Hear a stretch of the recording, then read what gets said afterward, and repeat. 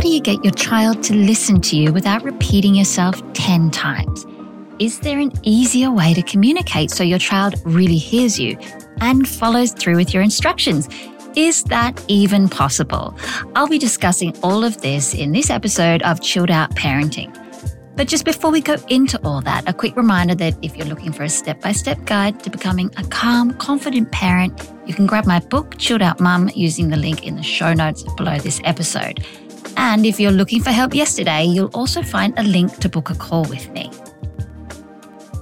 Okay, so today's topic is all about getting your child to listen better. I know this is such a bugbear for a lot of parents. So we're deep diving into how to make this whole area a lot easier. As always, the Chilled Out Parenting podcast is about giving you not just great information, but actionable takeaways so you can make some significant changes as well. Now, one of the biggest challenges parents tell me about is getting their child to listen to them. It can be so frustrating having to repeat yourself over and over just to deliver a simple message. Even harder than that is trying to improve the behavior of your child when they won't listen to your directions or guidance. Now, while there's some good tips out there to help you communicate with your child, sometimes you have to go a little deeper to improve this situation. This is quite a big topic, really, but I'm going to cover 3 main points that I want to look at that are going to help you move forward. Before we go any further, we have to address the first, most important point. I think this is the one that trips parents up the most when it comes to kids and listening. Here's what you need to know first. Children are not very good at listening. Why would they be with their short attention spans, developing cognitive skills, limited life experience, self-centeredness, and susceptibility to distractions and lack of practice? Why would they be good listeners just because we need them to be? So my very first point here is that we have to adjust our expectations of our kids when it comes to their listening skills. Whether your child is 2 or 8 or 12, don't expect them to listen the way you might. It always helps to put yourself in your child's shoes when you're trying to get your message across. What is their world like? Now, we might be focused on our agenda and what we need our kids to get done next, but they're off doing their own thing in kidland and probably having lots of fun doing it. So try to understand their point of view when you're busy dishing out instructions. After all, would you be interested in brushing your teeth or putting your shoes on when you've just built an amazing fort or you've just got all your teddies lined up for school? If you're not sure what's going on in their world and why they're not listening, ask them, get interested, let them know you'd like to help. Often this collaborative approach can be powerful enough to shift things for the better. So let's move on to my next big point here, and that is communication skills. There is a lot that gets in the way from you delivering your message and your child receiving it and acting on it. There's a phrase that always comes to mind for me here. It comes from NLP theory. The meaning of your communication is the response you get. What this means is that as the communicator, if you're not getting the response you're looking for in your child, you've got to change up the way you're communicating. This takes the onus off your child to listen better, which is good because we've already covered that children aren't great with listening. So we can stop wasting time working on that and concentrate instead on you, the communicator. Let's start with the basics. When it comes to talking to your child so they have the best chance of hearing you, setting the scene is really important here. Lots of parents tell me that they're often yelling up the stairs at the kids to get ready for school while they're busy in the kitchen or somewhere else, but this offers way too many obstacles for your message to get through intact. Likewise, if you're calling to your child from one room to the next. Before you speak to your child, check out the scene around you both. If it's full of distractions and noise, like it is at my place, your message is just not going to make it. Quieten down the environment as much as you can before expecting your child to hear you, or move to a calmer place together. Your child is much more likely to pay attention to what you're saying if you're at their level, focused on your message, and making direct eye contact.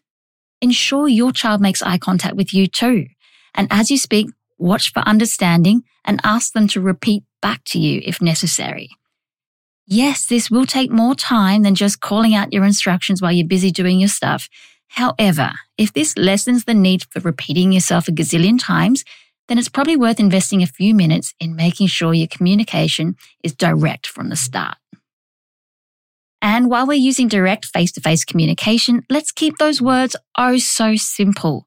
I find we often get carried away with our instructions and we end up making things way too complicated for the child to take in successfully.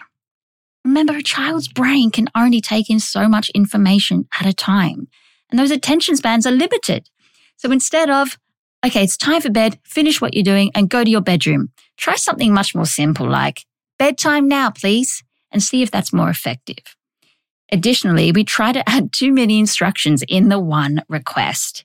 Asking your child to do several things like turn the TV off, go brush your teeth and get your pajamas on. Now that can be way too complicated for even a school-age child to follow. Try taking things one step at a time instead. Now, something else you can try, a little hack for you, is to give your child a choice along with your instructions just to make it more inviting.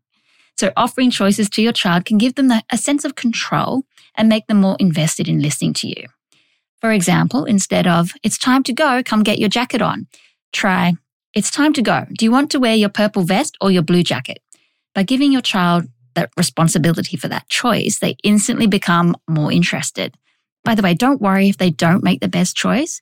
Learning through experience is always more effective than through listening to your advice. Okay, so we've covered two very important points now. First, we looked at adjusting our expectations of children's listening skills. And then we've covered some ideas to help you refine your communication and get your message through more successfully. The third point to make here, and this is one that many parents forget about altogether, is your own listening behavior. I've had parents share with me that they've realized they talk to their child a lot more than they listen. In fact, when some parents concentrate and focus on being a really good listener, they find it really hard to stay quiet. Now, when you think about it, kids don't get much of a say in anything. It's mostly us doing all the talking and expecting the child to listen. We dish out instructions and requests from the moment they wake. Eat your breakfast, get your shoes on. Have you done your homework? No more screen, time for bed. When was the last time you actually sat and really took the time to hear what they had to say? Now, next time your child wants to tell you a story, maybe a really long-winded one, take the time to listen, rather than worry about the time and the schedule and what needs to get done. If your child has an idea or opinion, let them share it. Ask about it. This activity has two great benefits. Firstly, the two of you grow closer as you take an interest in what your child has to say. You might learn something new about them. Secondly, you get to role model what being a great listener is all about. And you know that kids are all about monkey see, monkey do. So let them see you doing what you'd really like them to do when it comes to listening. When in doubt, our children will always look to us for how to listen, follow instructions, and behave. If you want your child to listen to you, show them what it means to be a great listener. Talk to your children about what active listening is and why it's important. Make sure you listen back. Also, ensure that you and your partner role model effective communication skills too. Now, there's one more thing to say here, and this one is another aspect that can be overlooked by parents wanting their child to listen better. We're talking about connection, which refers to your child feeling seen, heard, and valued. So when there's plenty of this going on, children are more likely to listen and cooperate. But sometimes life can get so busy that we forget to fulfill this need as often as we should. Children who feel disconnected tend to struggle with listening and following instructions. But the stronger and more nurtured the connection with your child is, the more powerful and respectful the relationship between you will be, which means effective communication and better behavior. Your child still needs meaningful opportunities to connect with you, even as they grow older, so try to factor this in each day. It doesn't take much. A heartfelt cuddle, taking an interest in your child's favorite online game, or asking specific questions about their day at school. You'll find that the next time you need your child to listen to you, the conversation will be more pleasant and effective. So let's do a quick recap on what we've covered in this episode. We firstly looked at keeping our expectations of our children reasonable and in line with their developmental capacity. Then we covered some communication basics to help you ensure your point gets across to your child with minimal obstacles. Face-to-face communication, eye contact, and asking for a verbal response from your child, as well as offering to help them with the directions if they need it. We also looked at keeping our words really concise and simple and our instructions straightforward. Then we looked at the importance of being a good listener ourselves to role model what this means for our child. And finally, we talked about the importance of a strong and nurtured connection to help your child feel seen, heard, and valued, and to enhance their listening skills. We've covered a range of things to try in this episode, and so your takeaway task here is to select the thing you think you need to focus on. Maybe you've realized that your expectations have been too high, so you're going to focus on keeping those reasonable. Or maybe you've had a think and decided that you don't listen enough to your child, so you're going to make sure you take the time to do more of this. Or maybe you know how busy life has been and the connection between you and your child may not be as strong as it could be. So you're going to work on making your child feel seen, heard, and valued this week. Whatever you choose to do here, it's very likely to improve the listening situation at your place, and that means life will feel a lot more chilled out and calm. Now, if you're enjoying this topic, you can read more about it in my book, Chilled Out Mum, which you can grab using the link in the show notes below this episode. And if you think you need more help, you can also book a call with me using the link you'll find there too. Okay, we're not done because, as always, this podcast is for delivering great parenting guidance, but it's also about helping you be the best possible version of yourself. And how can you be your best if you're not at your best? So every week I share a new chilled out tool for filling your wellbeing tank to help you keep on top of your mental load and happiness levels. This week's chilled out tool in the spotlight is gratitude. Now, this can be a bit of a platitude and it can be all too easy to rattle off a few things that you're grateful for each day. But I'm not talking about that kind of surface level gratitude. Let's take a closer look at how practicing gratitude can help you in everyday parenting life and how to get the best out of this experience. So practicing gratitude can be a powerful stress management tool. It's the antidote to stress. Think about it. You can't be stressed and grateful at the same time. It's one or the other. And by focusing on the positive aspects of life and acknowledging what we're really thankful for, we get to shift our attention away from stressful things and negative, unhelpful thoughts. This mental shift can help reduce anxiety, improve mood, and increase our resilience to stress, which is just what we need as parents, right?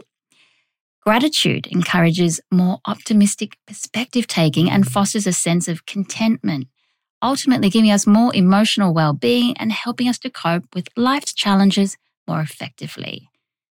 But in order for this to work successfully, you have to really feel and experience that gratitude in your body so that your physiological state and your mood is impacted. To do this, here's what I suggest you do. Recall a thing or a moment that you're grateful for and really get into reliving that moment as if it was happening all over again. So take a few moments just to sit, stand still, close your eyes, and think of something that you can be grateful for. Do this now. Think about something, whether it's a little thing or a huge thing, or something from a long time ago when you were a kid, or something really recently, like from last week. Think about this thing or this moment that you're grateful for. Maybe it was something you saw or heard or felt. And relive this moment as if it was happening now. See what you saw then now. Hear what you heard then. Feel what you felt in that moment. Relive that moment and feel really grateful. Feel it in your body and notice what is happening in your body as you relive this moment. Can you feel the change in your physiology? Instead of tension or worry, you're probably feeling relaxed and calm. And you're going to be a lot more likely to handle challenges with more ease as a result of this moment of gratitude. Now, I recommend doing this exercise at least once a day. Try and do it with maybe 1 to 3 things that you can feel grateful for and relive those moments. You can even use it as a meditation, spending 5 or so minutes on it. Do this every day and see what the rest of the day is like. And on that note, it's time to wrap up this episode of Chilled Out Parenting. To recap, Your actionable task this week is to help your child listen better. Consider the 3 areas we covered: reviewing your expectations, improving your communication techniques, and honing your own listening skills.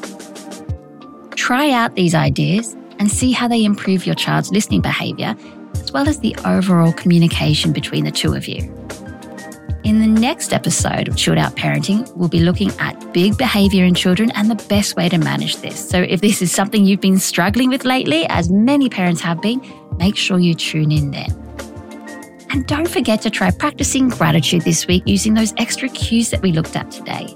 Enjoy trying that out and let me know how you go. I'd love to hear from you. Drop me a note over at Facebook at Karina Lane Coach. And if you think others will benefit from this podcast, please leave a review at podchaser.com. Finally, remember, if you're not at your best, you can't be your best.